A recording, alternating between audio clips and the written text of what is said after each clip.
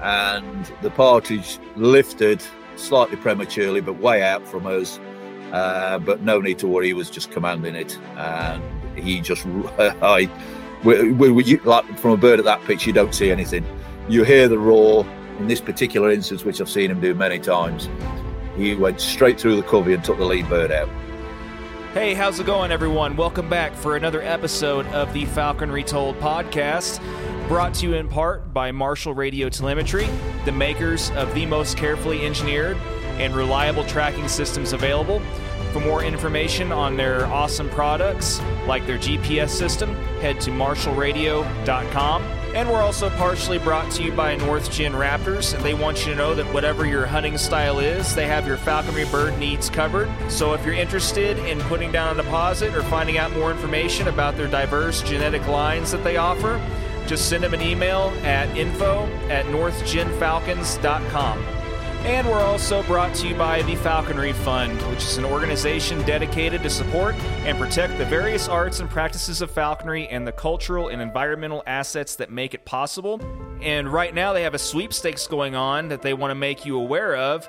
It's the Red Grouse Sweepstakes, and if you win, it will allow you to take a step back in time to experience classic medieval falconry in the north of England. And for whoever wins, they're going to have an incredible time seeing a very wide range of falconry in a pretty short amount of time. So Simon and I discussed this more in the podcast, but for more information, you can go to falconryfund.org/redgrouse-sweepstakes. So I was happy that the audio quality turned out to be all right for this episode.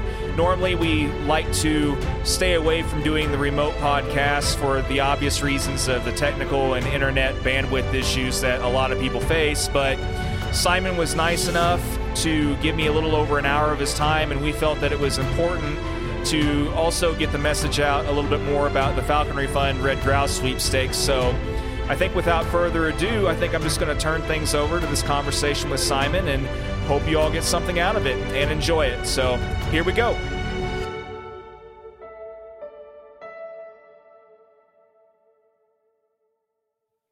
All right, I think we are rolling officially. So Simon, thank you so much for taking the time to join me this morning. And it was good finally getting a chance to kind of chat and meet you over Facebook yesterday, but I really appreciate you taking the time, and hopefully the audio and everything turns out well with this, and everybody will get something out of it. But how are you? I mean, are things still good with the manning process with your birds?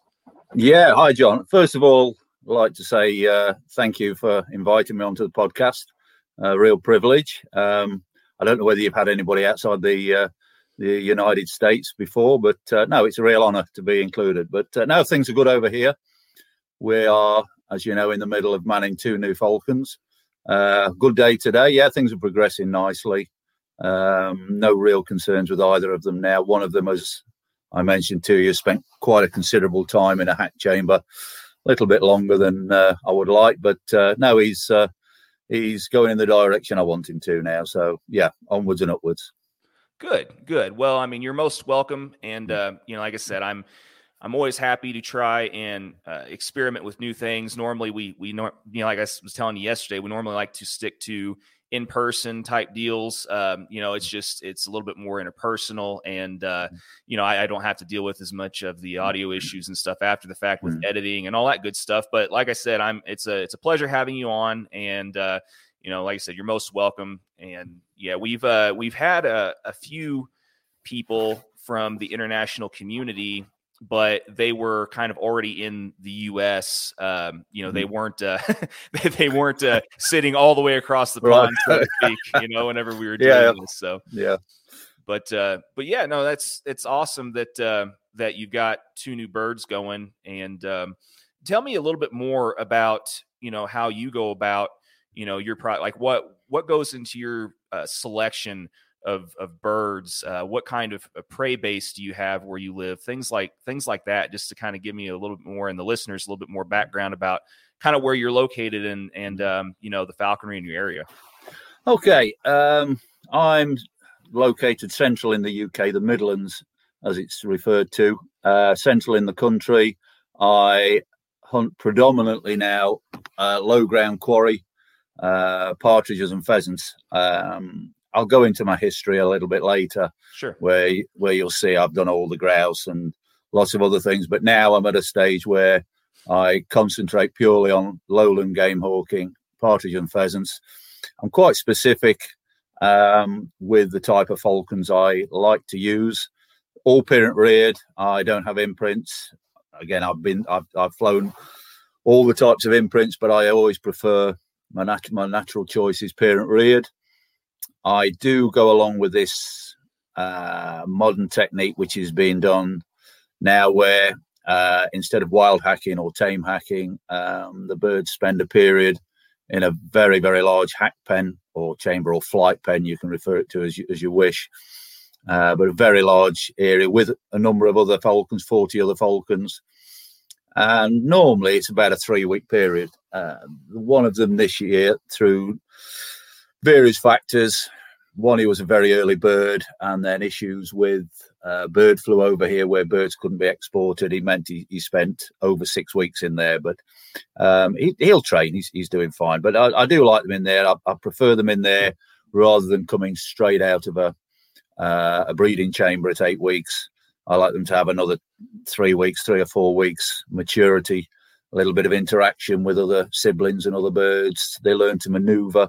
They learn how to basically fly. They don't come out of there fit by any means, but they know the basics on flying, which is a great advantage with the following training. I do match my falcons size-wise to the quarry I hunt, which is where the Specialist Falcon, the book that obviously I recently published, that came to fruition through my ideas on my choice of falcon and why I do it. I fly one particular type of falcon at partridge and then another one at pheasants, which by matching the falcons suitably to the quarry, I think you get best out of both, best out the quarry and best out the falcon. Currently, I'm flying this season. I'll be flying actually 4 hybrids, 3 at partridge and 1 at pheasants. I normally fly pure gears, but this year I was gifted quite a large Geo peregrine male, which has always been my second choice for pheasants after a pure Geo. For partridge, I like small Geo hybrids. My favourites being Geo Barbaries. I've flown them for many, many years. The flying ability, etc.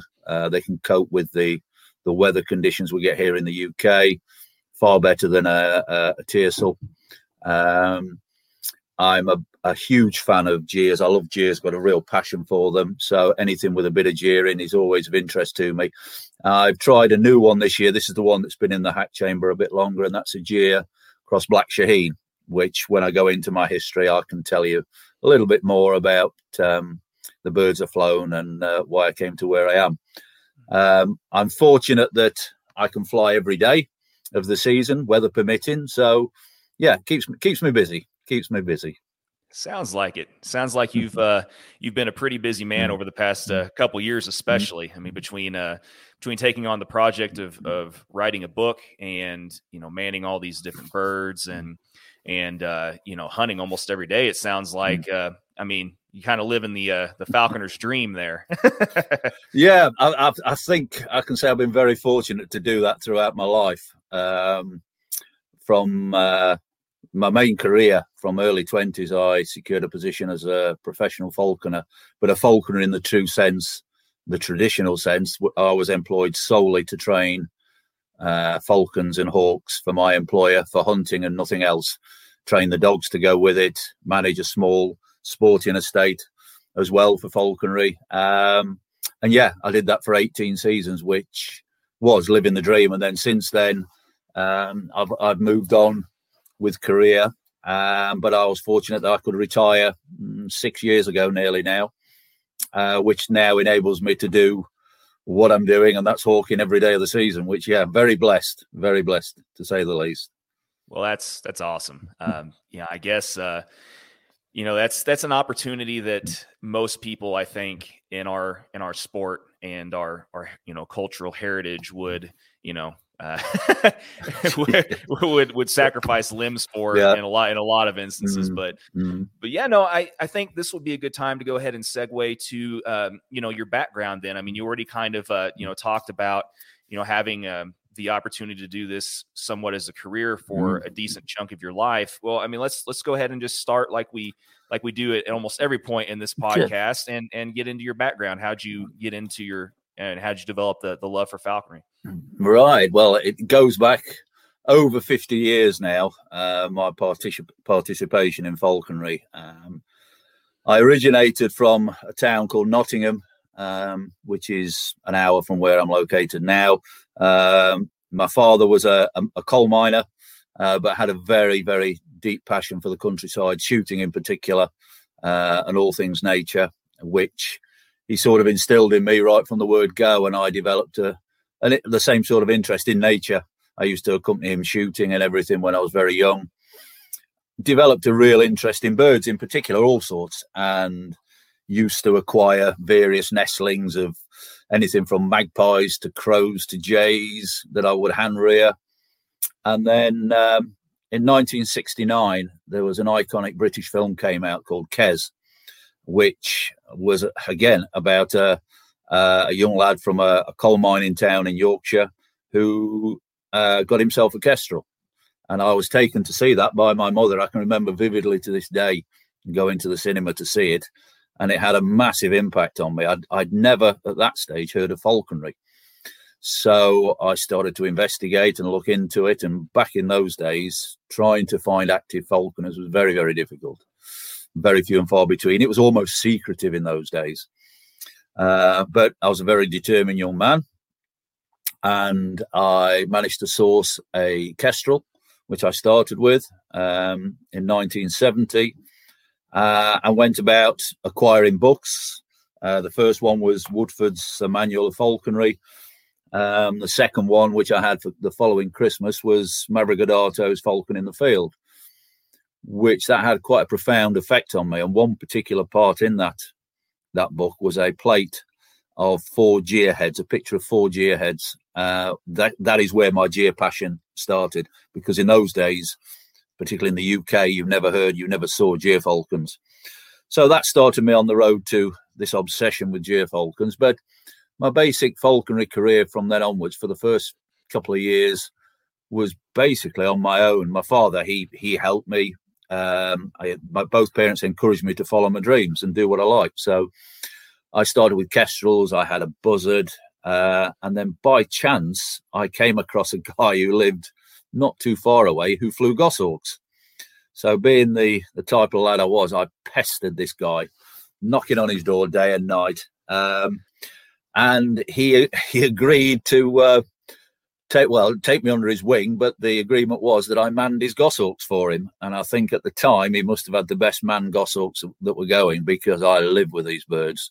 And being then a young lad with these huge goshawks, it was great. But the deal was, them sufficiently, I would be taken hunting, which I did. And the guy didn't have a dog, so I was the replacement. I used to beat for him. And anyway, I saw goshawks hunting. And again, my passion went to another level. I was clearly a hunter by heart and needed to do it with hawks. So back in those days, the only thing that was readily available was sparrowhawks, which we could acquire. I did eventually get into goshawks as well, which I flew all the way through my teens, and met up through a small hawking club that was going at the time called the East Midlands Hawking Club. I joined that and met a guy there who is now my hawking partner, and we've hawked together since we were teenagers and still do to this day. Very, very good friend. We flew goshawks all the way through our teens. My chosen career or choice of career was to be, my mother actually has a recording. I was interviewed on a local radio station because I appeared on a children's TV program with a hawk, and on the back of that I was interviewed on the local radio station when I was about 12, and they asked me what I wanted to do for a career, and my first answer was, well, I want to be a falconer, a professional falconer. But knowing how rare those positions were, my second choice was to be a gamekeeper, which was countryside related and would enable me to be out there doing what I love. So I did actually find a position as a gamekeeper, but that didn't come to fruition through various reasons.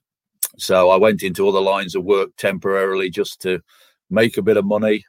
And then in the early 80s, a position came along as falconer for who is now the late John Fatal, who was the director of the BFC, the British Falconers Club. He was treasurer at the time. I worked for him, but then he went on to be director as well. And it was the job of a lifetime to go and train hawks every day, to be involved with hawks every day just for hunting, to train dogs, pointers, spaniels, all the rest of it. And it was marvellous. We had 2 months grouse hawking every summer. We'd venture north to Scotland. We'd rent.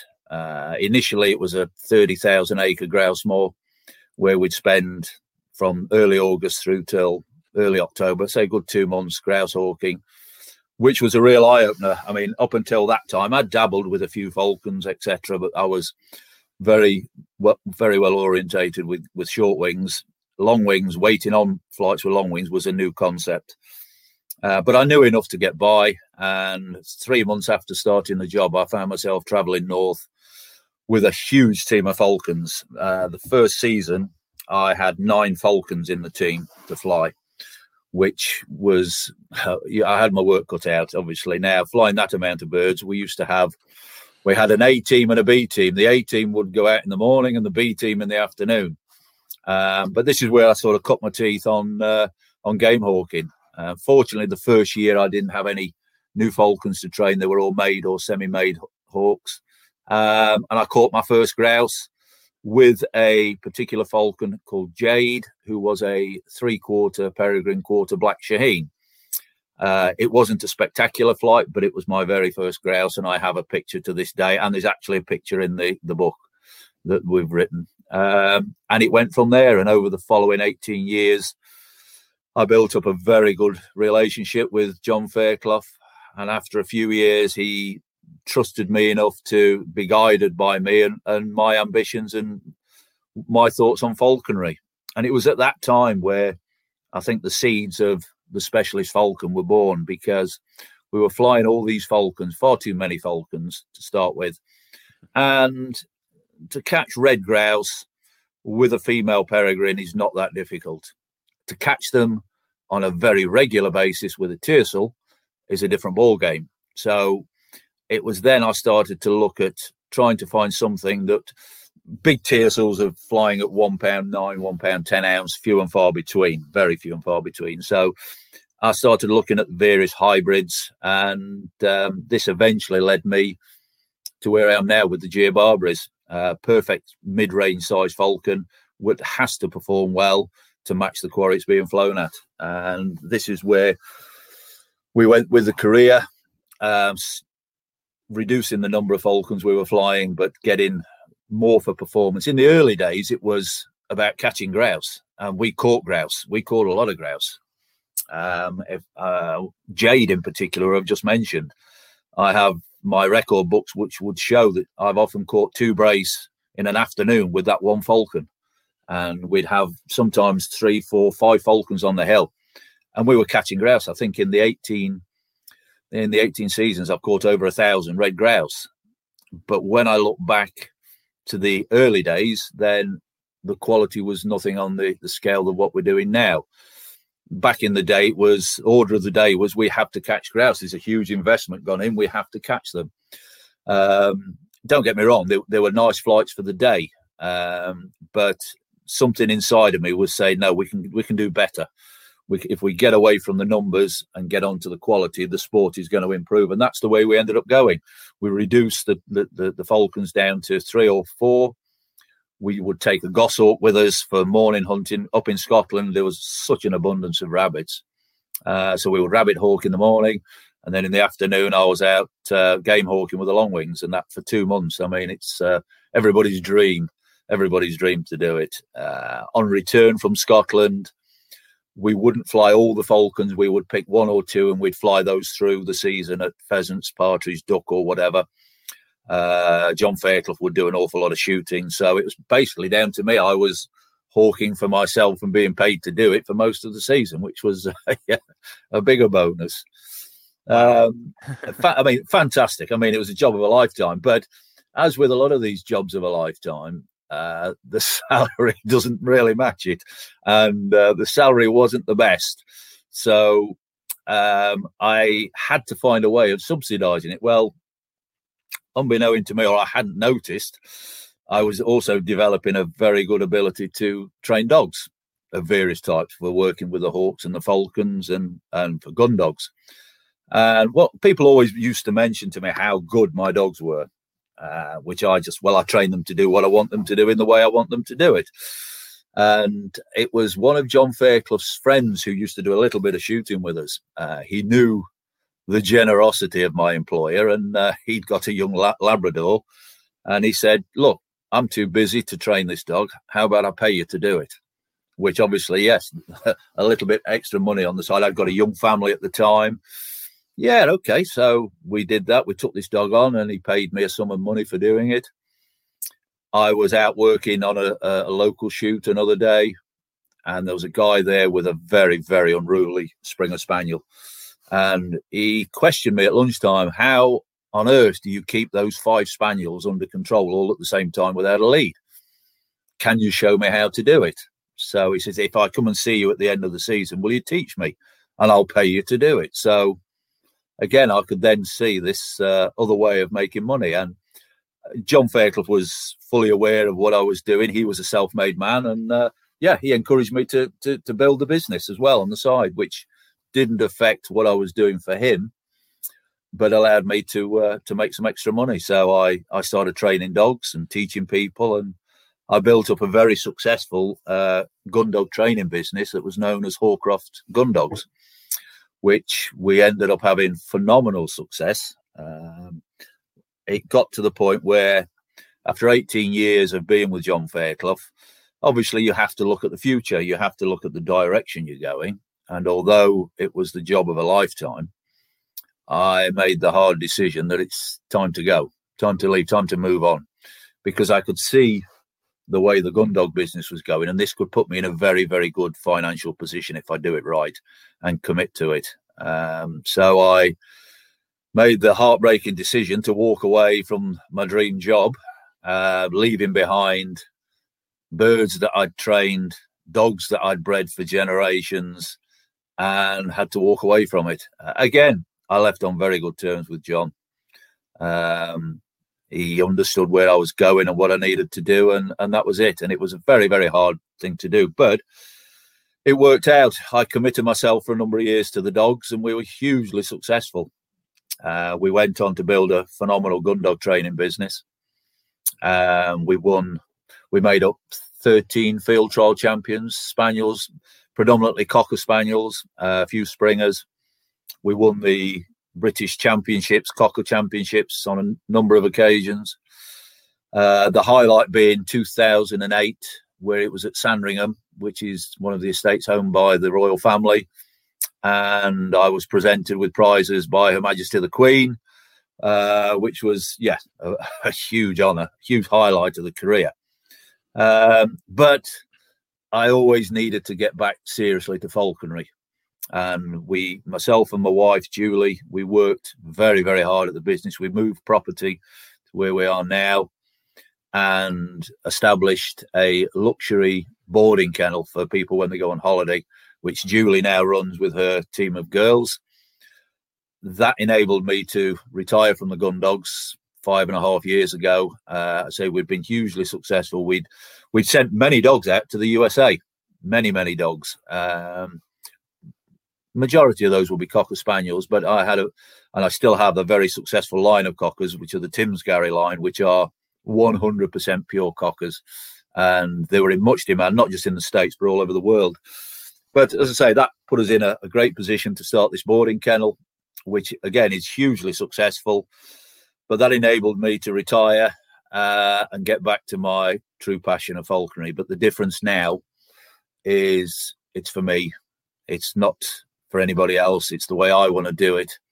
And I can do it as much as I like. And I've changed the way I do things. I was as a professional, yes, I was under pressure. We had to, if we were picking new falcons up, which would come to us in June, mid-June, they had to be going and hunting by the 12th of August, beginning of the grouse season. So you had to work to a time scale, which is not always good with a lot of falcons, as we all know. So, but now I can do it in my own way. And I've learned so much from the days as a professional and with the grouse hawking, etc., on my training methods. And I've honed it now into a method that works very, very well. And although I don't grouse hawk now, which I'll go into shortly, the method I use for training would work perfectly for grouse hawking as well as lowland. And let's say now I train everything on lowland. Our terrain over here is massively different to what you guys. I mean, I envy what I see over there. These huge expanses of wide open spaces with little distraction. Very rare in the UK. If you're on the grouse moors, yes, certainly that's available, but it's not always easily accessible. So I train on the lowland in the Midlands area, which is quite unique. We have an abundance of check, lots and lots of stuff that distract the birds, but we train in it. And if you approach it right and you use the right method and the right training program, you can get through it. And I'll fly my team of falcons anywhere with any distraction, but all they're wedded to is the game that we hunt. And I think now the problem we used to have was that, as I say, everything was trained quite quickly and then would spend 2 months being entered on the grouse moor, 2 months hunting up there, come back super fit, experienced hunting birds, and then we'd try and fly these birds on the low ground, which is thick with crows, rooks, pigeons, everything you can think of. And you can imagine the problems that we had with some of the birds, or majority of the birds, to be honest, that trying to take the transition from no distraction on the moor to an abundance of distraction down here. It took some getting through with some falcons. Some never did actually get out of the habit of checking. Whereas now, the method I use, I will train and educate the birds and wed them on the low ground and never have a problem again with check, whether they were flown on grouse or whatever. The reason I don't fly grouse now is not that I don't want to do. I've had some marvellous times and marvellous experiences. But my everyday hawking is on the low ground. And sadly, we don't have an abundance of natural wild game on our lowlands anymore. So most falconers, whether they are long wing, short wing, or whatever, have to look at subsidising the stock and actually releasing game.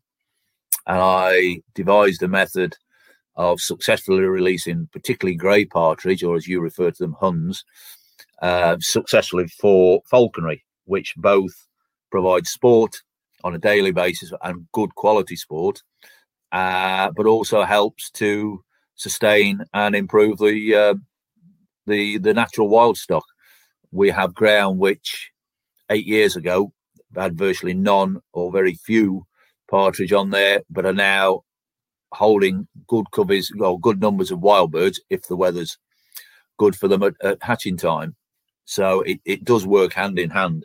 And if anybody believes or thinks that release game is inferior, if it's managed properly, it's not. I mean, I can show anybody wild release game that is as wild and as spooky as any naturally produced bird. And it's all about management, because obviously we all want to fly the best quality of quarry available, and that is down to good management. Just to give you an idea, this year I've increased the release program. We'll be releasing around about 700 partridge this year over a vast area.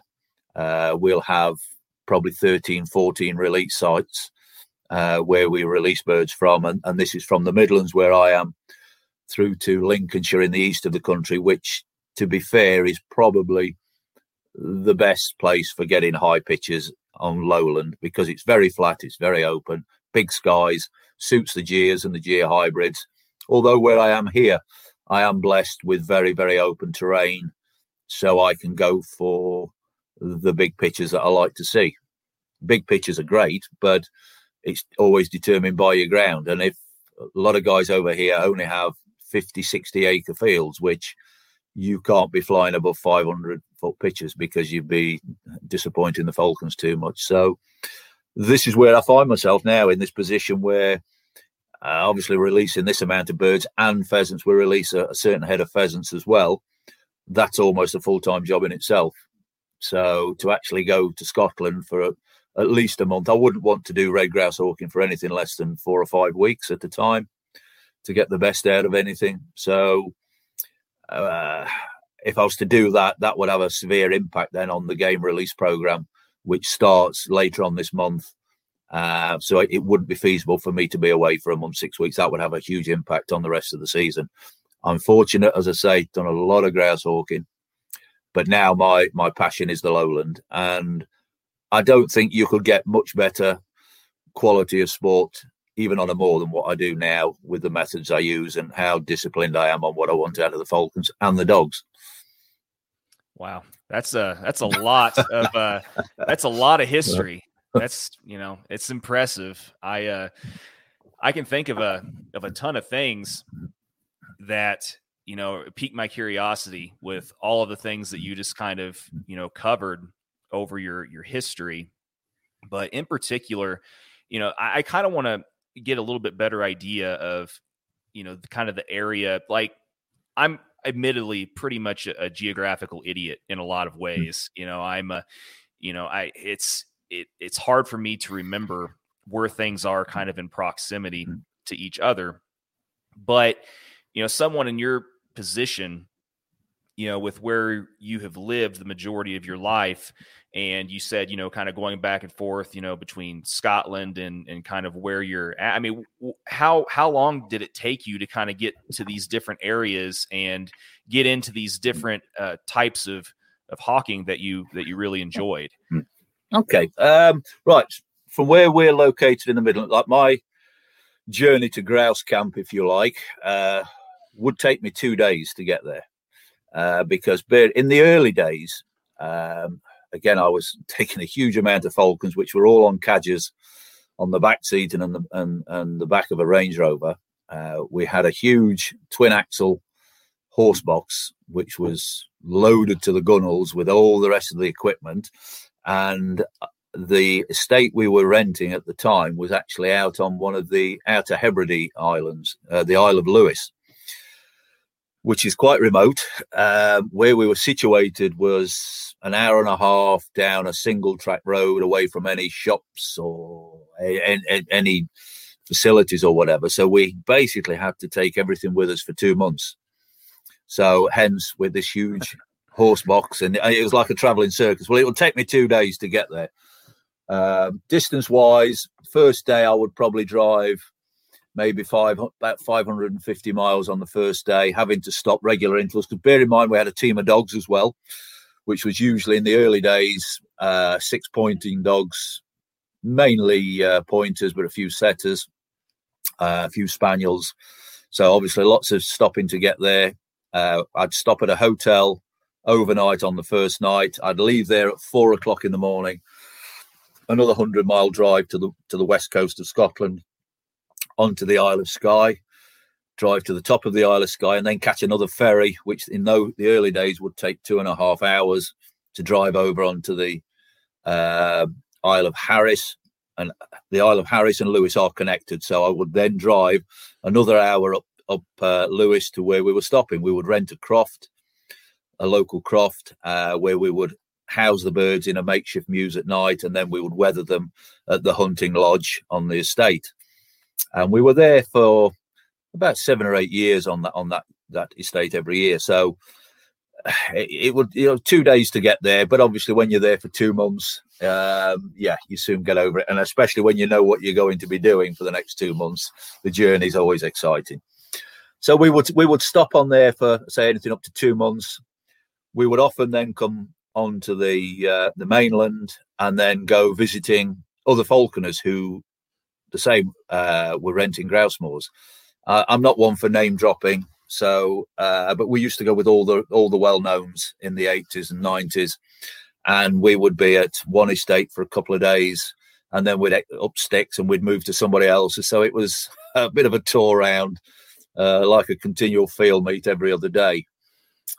We'd do that, and then we'd drive back to the Midlands. Once we were in the Midlands, when we were back home, we'd normally have 4 or 5 days off to get settled back in, and I would spend a bit of time with the family. And but then it was all steam ahead then, like with the partridge and lowland hawking, which again could be anywhere. It could be 2 or 3 hours down south onto the Downs or whatever, or invitations there out to Norfolk and the eastern areas, and even into Yorkshire, and occasionally to Yorkshire for some grouse hawking. So it was continually travelling. I mean, from the Midlands, most venues were easily accessible. You could travel there in a couple of hours, 2.5 hours.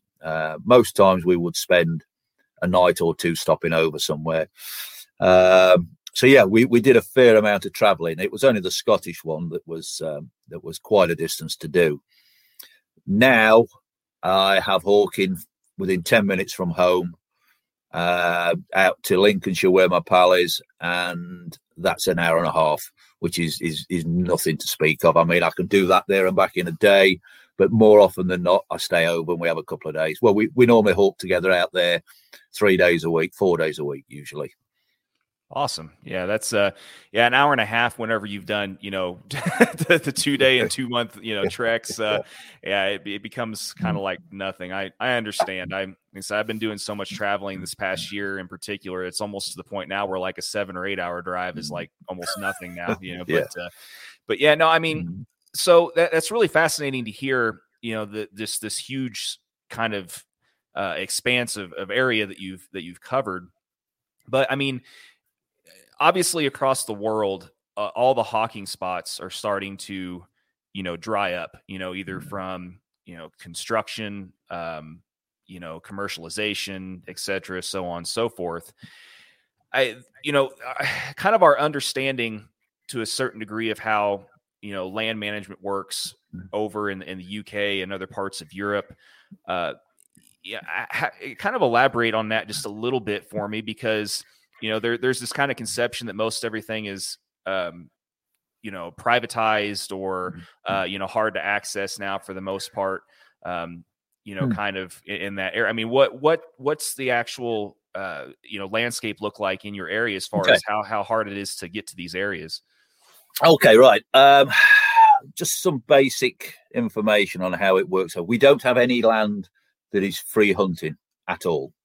All the land is owned by landowners, by councils or whatever. You cannot just go and hunt. This is shooting, hunting, fishing or anything in the UK without permission. Okay, or actually agreement with the landowner buying the sporting rights or whatever. You need permission. The only exception is Scotland, where you can fish certain lochs. You can fish lochs for brown trout anywhere. On moorland and heathland, there is open access for the public, but it's not hunting. The hunting rights are all owned by landowners. Grouse moors by the estate owners, and it's all managed at their expense. The lowland is all arable farming, which again is owned either by small farmers, tenant, or you've got tenant farmers on there, or it's larger landowners. Now, acquiring permission, sporting rights is very difficult. We are a very, very small island, and as you've already touched on, the countryside is being encroached in all directions. One of my prime grey partridge grounds that I've been hawking for 30 years is having a very controversial high-speed railway cutting through 1/4 of it, with no consideration for the wildlife or whatever. It's horrific. My heart bleeds. I go hawking still there, but I see what they're doing to the land, and it's devastating. But anyway, so yes, it's very, very difficult to get the ground. I'm in a very fortunate position, again, through the position I did and the people I met through that position, and also through my years as a gun dog trainer, where I travelled the country field trialing and got very well known and was often called upon by landowners for dogs, etc. So I made a very good contact base. that when I needed ground for hawking, these guys were quite willing to, instead of me going hunting with the dogs on there, to turn it into hawking ground if it was suitable. I'm very, very fortunate that I've got probably more ground than most to hunt on. I do know lads that really struggle. And falconry is getting more and more popular. There's more people after hunting permission. So it is, yes, you have to look after what you have. And it's looking after the landowners. Some ground we pay for, we pay leases on the ground. Others, the landowners are more than happy to have me on there. And I work very closely with the landowners and very much on producing wild game. A lot of the landowners I work with, they have a passion for the grey partridge. They like to see wild game. And I've proved time and time again that falconry and conservation works hand in hand. It's not a numbers game. It's not like shooting. And I have found that it's far easier to acquire land for hawking on than it would be for shooting on. There's a fascination with birds of prey. And that fascination often gets you an invite. And once I found that I'm hunting one piece of ground, I will always take the landowners out anytime they want to come and see it. And you can become a little bit of a sideshow in some ways, whereas they want their friends to see this guy with these hawks on their ground. But that in turn, a day out, taking them out to let them see what we do, can often lead to, well, come on to my ground. I'm the neighbour here. Like, come and do the same on here. And it does open up. If you approach it right with the landowners, I look after my landowners as much as I can. I can talk to them, obviously, with my history. I can talk to them about agriculture and the problems they have. I'm on the same wavelength. I respect the ground and all the rest of it, which they appreciate. And that helps you, like, obviously, get your foot in the door in other areas as well. So it's not easy in the UK, and it's getting harder, and it will get harder. But with the right approach, then, falconry is well capable over here. Yeah, it's getting harder and harder pretty much everywhere in the world right now, unfortunately. And I think it's only going to continue to keep getting harder. And, I make jokes with a lot of my falconer friends that if you don't like, kestrels and sharp-shinned hawks and things like that over here, in the US, you better start liking them, because that's that's pretty much at some point it's it might be all we have game for anymore. But that's right. Yeah. But yeah, no, I mean, it sounds like you've had a very enriching amount of experiences in your life, not just falconry, but with the dog aspect and all that stuff as well. But I guess now would be a good time to go ahead and kind of get into, what led you to make the decision to put your experiences together and, come up with a book and decide to share this knowledge with the rest of the community. Right. As the listeners have probably realized, I have a deep rooted passion for falconry and hunting. The other, how can I put it? Not a downfall, but the other problem I give myself is I set a very, very high bar. I do everything to the maximum. I look for perfection in everything I do. And in the performance of my falcons and the dogs, I'm looking for the best all the time, trying to raise the bar. And I also look to promote that in the falconry world to improve and maintain high quality falconry. We have no regulation in the UK, which is very disappointing in a lot of ways, because it's a bit of a free-for-all on ownership of birds of prey. So I am a huge advocate of promoting high-quality husbandry and falconry. Many people come out and see me fly and see me work with my team, and often amazed at the level that I insist I get from the team. Just one example, I'm very disciplined on pitches. I like pitches that suit my ground, which are fortunately very high pitches. I will not flush for any of my made birds under 700 feet. And this leaves quite a lot of falcons over here quite bewildered. I insist that's the minimum. And this is the sort of level that I train to, and it creates this fantastic performance from all my falcons. Now, my door is always open to falconers to come out and see what I do, experience what I'm doing, and to learn. And I'm of whatever, hawks, falcons, or whatever, with my experience over the years, I'm always willing to help anybody, with be it a beginner with a Harris hawk or with goshawks or whatever. So my door's always open. Now, people have trained alongside me. They've come along. I'll help them train falcons or whatever. And it's clear that I was developing a method that works for UK falconry. And it's been often mentioned that I should put pen to paper. I always refused. I haven't got time for doing that and all this. And writing a book, I've never written more than 3 or 4 pages at a time since I left school. So actually putting something down, it's no. Not something I was keen on doing. But anyway, with pressure from certain people and family, and the pressure was mounting over the last few years, because, again, the number of people that have been out and used my method and had success over here, improved their own falconry, was saying, you must write something. And I could see there was a bit of a niche in the market coming as well, because vast majority of falconry related books nowadays are historic ones. We're all interested in the history of falconry, but it's all historic.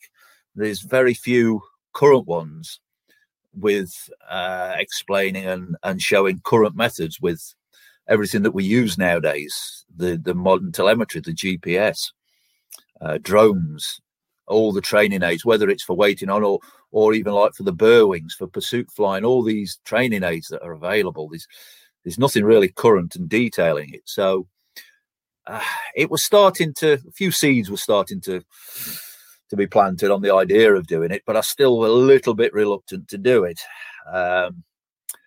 Earlier on, last year, 2020, prior to the pandemic, I was getting added pressure from my hawking partner, Ian, 1 or 2 other people, Richard Jones, the hawk vet, over here, who's a very, very good falconer. He was insisting on I was doing it. Andrew Ellis, the artist, who's a very, very good friend and falconer. We had a very late night in February last year where all he did was hound me all evening to start writing this book. So, okay, I said, right, well, if I do it, I want Andrew Ellis to be involved with artwork. I want Richard Jones doing an in-depth health and disease chapter. And they agreed. So the one good thing for me that came out of the pandemic and lockdown was that was a good excuse to sit down and try and write something. So every day I put a few hours aside in the morning to start writing. And I started in April last year. And what I thought would be the hard bit, writing it, was actually the easy part. By end of August, I'd actually put it all more or less pen to paper and completed.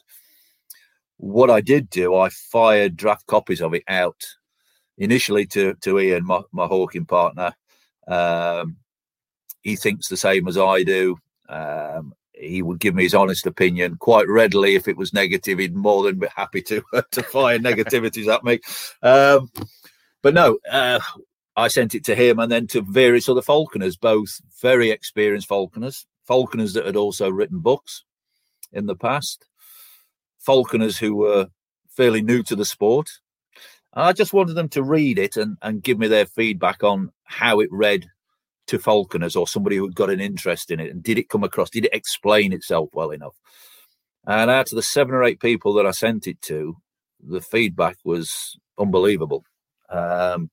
So we'd completed by the end of August. And that turned out to be the easy part. I was then in a new territory altogether. What do we do from here? Well, fortunately, another good friend of mine, David Horrobin, who does a lot for the British Archives of Falconry over here, proofreads a lot of falconry literature for a lot of books, for the IAF, for their magazine, and has been doing it for years. And he is a falconer. I asked David if he wanted to be on board, and he jumped at the chance to be involved with something that was current and actually about falconry. So David came on board, and we threw ideas backwards and forth, and we tidied it up with the grammar and all the editorial skills that he's got, which obviously we needed to. But he polished it. He corrected my grammar on almost every page, I would think. But anyway, he did his magic. We completed that by the end of January. So the next task was to find a printer and somebody to do the layout and design. I struggled to find anybody that could match my ideas in the UK for the layout and design. And it was through good friend Sheldon Nicole that he mentioned Dan Milner, who I knew obviously does the NAFA journals. I made contact with Dan, said, look, this is what I've written. Here's a few chapters, have a read. Do you want to be on board? Dan jumped at the chance. I didn't give him any ideas of what I wanted. I said, well, look, I'm going to fire you a chapter over with some images, put it together, give me some ideas. How would you approach this? And he couldn't have matched my ideas any better. It came back perfect. All the personal touches and everything. So, hence Dan was on board. And then we needed to find a printer. And I'd recently had a book at Christmas bought to me by my wife, the George Lodge Diaries. Very, very nice book. Very nicely produced by a UK printer down in Cornwall. So obviously having their book in my hands, I approached them, set up a fantastic relationship, and I'd got what I call just the A team for producing the book, which we all work very well together. My wife is an avid photographer. She's always taking pictures and does amazing work, even just with an iPhone. And with my collection of photos from years gone by and Dan's skill at photoshopping and tidying them up and doing all the rest, we produced a book with fantastic pictures. And I think a book needs to have pictures. It needs to have illustrate, but images that people can relate to. They can read it and they can see it. And I know from when I was a child, in my old falconry books, which are on my bookcase now, the first thing I did was look at the pictures, and I looked at these pictures time and time again in the book. And I always know through all my old falconry books where the best pictures are, because you can see the corners of the pages thumbed. But it was important to put a lot of pictures and a lot of detailed pictures in there, because a picture can speak 1,000 words or more. So it was important to get good quality, informative pictures in there. And yeah, I'm just overwhelmed by how it turned out and how well it's been received. We produced a collector's version, which I know a lot of falconers are avid book collectors and they like the specials. And I did the special leather-bound edition of 150 copies, which were actually almost sold out before they were even printed, which just was astounding. And then since we had the books printed and it was only came out available at the beginning of June, it's sold beyond my wildest dreams. And the feedback I've had has been tremendous. And you guys in the States have just, how many has been in touch and bought the book has just been phenomenal. And I can't thank you enough. It's great. It's you'll read it. It's a lot different in a lot of ways to what you guys do. But I've on the back of the book, I've had conversations with many guys from the States on game releasing, which you may well be needing to look at in the future for sustainable hawking. So it's some of the methods will be adaptable over there, but it gives you an idea of what we do over here and the way I do it and the disciplines I put into my sport, which raises the bar. And if that book just helps a few falconers improve what they do, then I'll be more than satisfied. Well, that's outstanding. I'm, as another, as an artist and, someone else who, obviously puts out things they do, for people to, get whatever they're going to get out of it. I mean, I can certainly relate to it. It's always nice, whenever people positively receive and get a lot out of something that you've kind of put a lot of work and a lot of soul into. So, I mean, congratulations on that. And, I'm happy for you that it's been received so well. But yeah, I mean, it's funny that you mentioned, kind of the, it's like the whole game release and the game farm type of thing. That's another kind of one of those, potentially polarizing conversations that you can have within our community. I definitely need to, admittedly, I have kind of been here, there, and everywhere over, like I said, the past several months. So I also need to pick up your book and check it out as well. And, I haven't had just a whole heck of a lot of time to, get into, the different hobbies that I have, unfortunately, with as much as I've, kind of been around. I've done my best, but I've also recently tried to narrow down my personal hobbies as well, because I was just hemorrhaging money and, on a lot of different things. And I do still collect, falconry books as well. Just kind of started getting into that not too long ago. So I definitely need to pick up your book as well and check it out, and look forward to doing so. But this would be another good chance to discuss, kind of, you mentioned having, some relationships with, other falconers and some of our organizations over here in the U.S. I would really like to kind of go into now kind of how you developed or kind of collaborated with the Falconry Fund on this current sweepstakes that's being held, and, kind of how that came to fruition also. Yeah, how it came about was I've been a member of NAFA for a long time. I'm always interested, and I watch what happens with falconry in the States. Always been a keen follower. Never ventured out there yet myself, but it's on the cards, that's for sure. But no, I've been involved with NAFA, and then up through lockdown, the virtual Muse tours came about. So although it was very early hours for me, I think the earliest one for with the time difference would be midnight for us over here. But yeah, so I was prepared to do it. We're in lockdown. We've not got a lot else going off. So I joined in. I joined the meetings, the tours, and I think they probably got fed up with a lot of my questions at the time. I was wanting to know as much as I could about how you guys do it and how you keep your hawks and your falcons and how it goes there. And I built up good rapport with quite a number of guys. And after being on the virtual tours, I was having conversations and Zoom chats with various guys from all over the States on one or two things. And then Sheldon asked me if I'd be prepared to do one here, to let those guys see how we do it. So I agreed. It was at a more civil time for us. I think it was about 6 o'clock in the afternoon. And I did a small tour of my facilities here, and I touched again on the game release. I showed an area where I hold game before it goes out for releasing, and that again stimulated interest.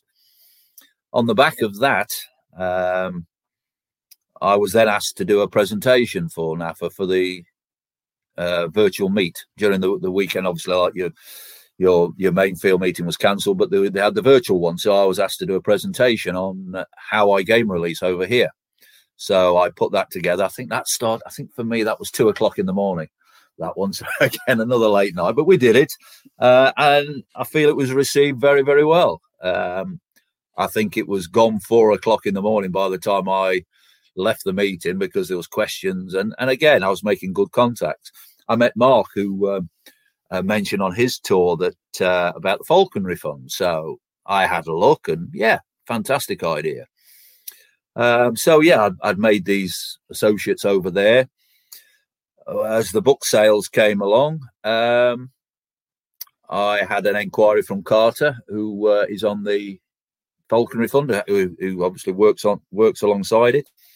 And he was asking me various questions about the book, and we started chatting about a few things. He then put an idea to me. He said, we may be looking at trying to do a fundraiser. He said, what would it cost for somebody to come and spectate falconry in the UK?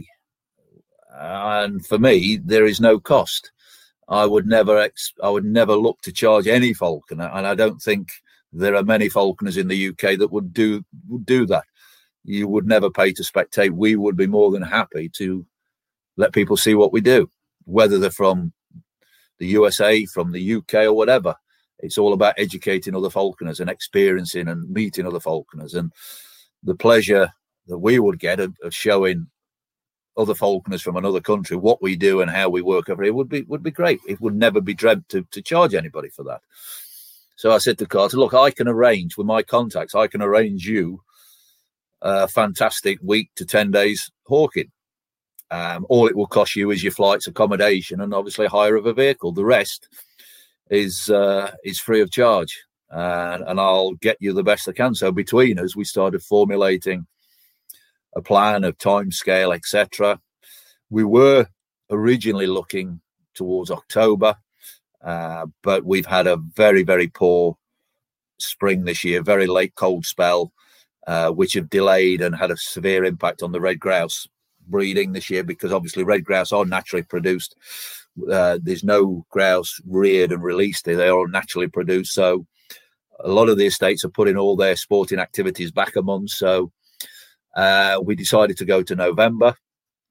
I know all you guys over there probably think of red grouse hawking, and Scotland is the place to go. And it is. It has some fantastic grouse hawking and a lot of history up there. But it brings its issues. Weather for a start. To see good grouse hawking, you don't want to be there in August. You want to be there a couple of months in, when the grouse are obviously at the prime condition. But the downside is then that much further north, the weather can have a major impact. Grouse numbers on the hawking moors in Scotland are not what they used to be. Whereas I've got contacts for grouse hawking in Yorkshire, and I've got fellow falconers who do hawk on some phenomenal grouse moors. Now, these are some of the most prestigious driven grouse moors in the country. Absolutely immaculately managed estates, abundance of grouse. And yes, you can have poor weather there like anywhere, but my line of thought was that if we're only in Yorkshire and the weather is inclement and not suitable for one type of hawking, I can easily move whoever's there to another venue to do something else. It's 2 hours from where I live. So the plan was to try and show as much falconry. I said to Carter, I said, do you want a leisurely 10 days or a jam-packed all-action 10 days where you're going to need a holiday at the end of it to recover? He said, that's the one we want, he said. So I set about, it will commence with red grouse hawking, and then it will move down into the Midlands and across to Lincolnshire, where it'll be a mixture of lowland game hawking with falcons, eagles. I've got some eagle guys lined up for eagles on brown hares, and then finishing with some excellent goshawks on pheasants and partridge for the very last day. We have got options that if a day is not suitable for hawking, we can arrange, I can arrange a visit to the British Archives of Falconry, various other things. So we're trying to cover all angles. I've offered time with me on dog training, on hunting dog training. I will be there. I won't be there for all of the days, but because I shall be right into the middle of my hunting, but I'll be guiding everybody, and the guys that are going to be there, and the hawks and the falcons, it's going to be first class. They're going to have a fantastic time. No, it sounds amazing. And it sounds like an amazing opportunity for, anyone that is lucky enough to win that particular sweepstakes. And I believe, and I looking on the website right now, which you can find on falconryfund.org is where the information for this is. But I believe it's only like a $50 contribution or something that gets you entered, correct? That's correct. I mean, it's got to be worth going. I mean, for a small donation for that, for what you could possibly win, and the main factor is it's raising money for an excellent cause. Of course, excellent cause. That's first and foremost. But the opportunity that is there for a couple of guys to come and witness what we do here, just a totally different type of falconry in a lot of ways. It'll open your eyes to what we deal with over here, but what is obviously capable within restricted terrain and countryside and all the rest of it. But then to see a wide variety. I mean, it may just be long wingers that are coming over and have not seen the quality of pheasant hawking we do with goshawks over here. So, or the eagles, that might be a new experience for somebody. There'll be something for everybody, and there'll be new experiences for everybody. And it's and for a smaller donation like that, it's got to be worth going for. Oh, no question. And, it sounds like you're going to have a hard time. I mean, just from my logic and reasoning standpoint, you're going to have a hard time, finding a trip that you can go on where you're getting such a wide variety, of hawking it just covered all at the same time. I don't know of very many other, I don't know of very many other opportunities you can have to it's kind of mind blowing when you think about it. But just to clarify, I mean, how much area, I mean, like how much, as far as just the different places that people will get to go on this trip, what's the variety of area that's going to be covered, or what's the right? Okay, the grouse hawking. Well, I believe they're flying into Manchester, and the grouse hawking, which is they'll be moving to the first venue. That's about an hour and a half from the airport, and the beauty about this moor, it's very, very accessible. So yes, there's obviously an element of walking, etc. It's the actual acreage of the moor, to be honest, I couldn't tell. It's probably 10 or 12,000 acre, but it's a prime grouse moor, and you don't have to cover a lot of ground to find game. There are some superb dogs as well. I must say that as well. The guys who are there have a superb team of dogs, pointers and setters. So yeah, you can see how we hunt the dogs over here on grouse. So that's for 3 days, and it's all in the Yorkshire region. Then from there may be a 2-hour drive down to me. The plan is at the moment on the Friday, move down to me in the Midlands.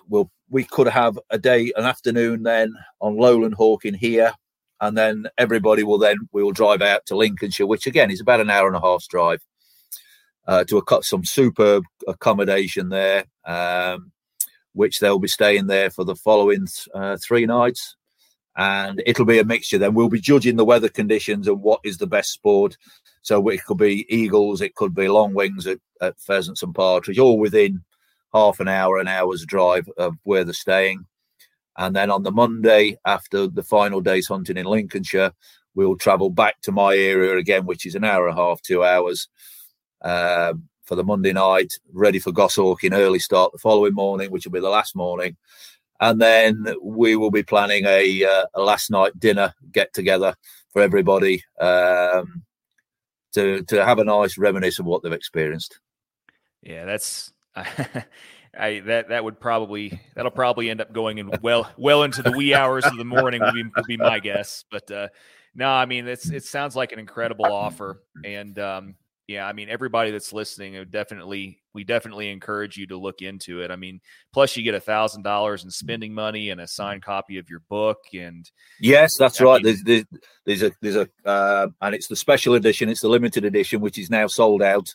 Won't be available. There'll be no more of those printed. I have one of those numbered and signed, ready to hand over to whoever's successful. And as I say, I will be here. Any time spent with me, anybody wants to pick away at my knowledge, and I'm more than welcome. I'm more than happy to share anything I can with anybody. So it'll be a fantastic 10 days. Yeah, I mean, it's definitely worth looking into. And like I said, I know I'm going to go ahead and probably, contribute the $50 just, like I said, to help out, and, feel like I do my part as well on it. And, like I said, if, it's one of those things that I don't see an opportunity like this coming up very often. Mm-hmm. And, so like I said, please look into it. You head to falconryfund.org and do a little bit of homework. And if it sounds appealing to you, which I can't imagine that it wouldn't, I can't imagine a trip like this wouldn't appeal to most falconers. But yeah, all I will say is, if anybody wants to see a little taster of what we do, I've got a Facebook page. Visit my Facebook page. Send me a friend request. I've got lots of videos on there of lowland hawking that I do, just to give you a bit of a taster. So by all means, have a look at that. You'll see that. I've got lots of other, I think on my NAFA membership page, there is a film on there as well, a compilation film, if anybody wanted to see that, of a couple of seasons ago, of the whole season. So just to give you an idea of what we do and what part of what you'll be experiencing. Fantastic. Well, I think we've covered, a lot of good stuff in this podcast, but I definitely want to end on a note. I usually ask the guests that come on if they could share one of their favorite or their favorite most memorable hawking story. And I usually like to end on that note. So if you'd be willing to share, I know over all these years, you've got to have, you got to have so many, and it's hard to just pick one, but if there's one in particular that sticks out in your mind, go ahead and share. Right. Okay. It's, as I say, I've got so many from over the years, particularly on grouse and going back years and all the rest of it. But what I think I will have to mention is a bird that I'm currently flying now. This bird is a Geo Barbary. He's 7 times intermewed. Out of all the falcons I've flown, all the falcons I've seen, I've never had anything like this boy. He's just amazing. He's actually the bird on the front cover of the book. Holds a very, very special place, but his whole performance, and I'm going to tell you about one of his spectacular flights, and how this bird can fly and can operate. But I've never had a bird so consistent, so loyal, so successful. All he ever hunts is partridge, and never ever looks at anything else. He's phenomenal. Sonic, we call him. He has lots of other names, but that's his official name. But this boy, his average pitch for the season is around about 900 feet. He's a 74% success rate. Probably one of his all-time best flights, and this just shows on how he can command a situation.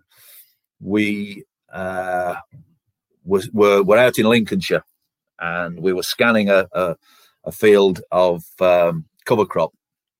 Well, it was one that farmers over here now get subsidies to plant. They refer to it as a cover crop or a green fertilizer, and they get subsidies to plant this crop to overwinter and then plough in, so it's more natural fertilizer in the spring. Well, this has the advantage for anybody who's hunting because it holds game. And we were scanning this particular area for pheasants. Didn't see a pheasant at all. And just as we moved, and we hadn't seen it, it was so close, a large covey of wild grey partridge lifted from virtually at the side of the road, got unsighted by us and flew right out into the middle of this huge expanse. So we got a good mark on it. There was 4 of us there, me, my pal, and our wives. And we marked this covey down way out into this cover crop. Perfect flight for Sonic, because this bird can just hold anything down, and let him go in his own time. And he just climbed and climbed and climbed. But all the time, he has an uncanny ability to know to mount above where the game is. And he climbed, and he was getting up well into the heavens. And the thing I like about this falcon, he will, when I start to walk in, and we were a long way out. We were 400-500 yards probably from the mark. And when we start to walk, he continues to climb. And once he was back over us, he just commanded the whole area, and just without missing a wing beat. I mean, he just eventually disappeared. He was so high. We started closing in, and obviously these partridge had been moved once, not purposely, but they'd been moved once. They'd obviously would be very edgy, and this bird is not just watching me, he's aware of everything that's going off around us. And these partridge lifted, we cast the dogs off knowing we were getting to the area, but when you're looking at a mark from that distance, you can never pinpoint it. You know you're in the area. GPS showed him like out of sight, well over like the 4-figure pitch, and the partridge lifted slightly prematurely, but way out from us. But no need to worry, he was just commanding it, and he just like from a bird at that pitch, you don't see anything. You hear the roar, and we saw the last 300 feet. And the thing is with him as well, which one of his techniques, he will often appear to stoop way behind the quarry when it's going away.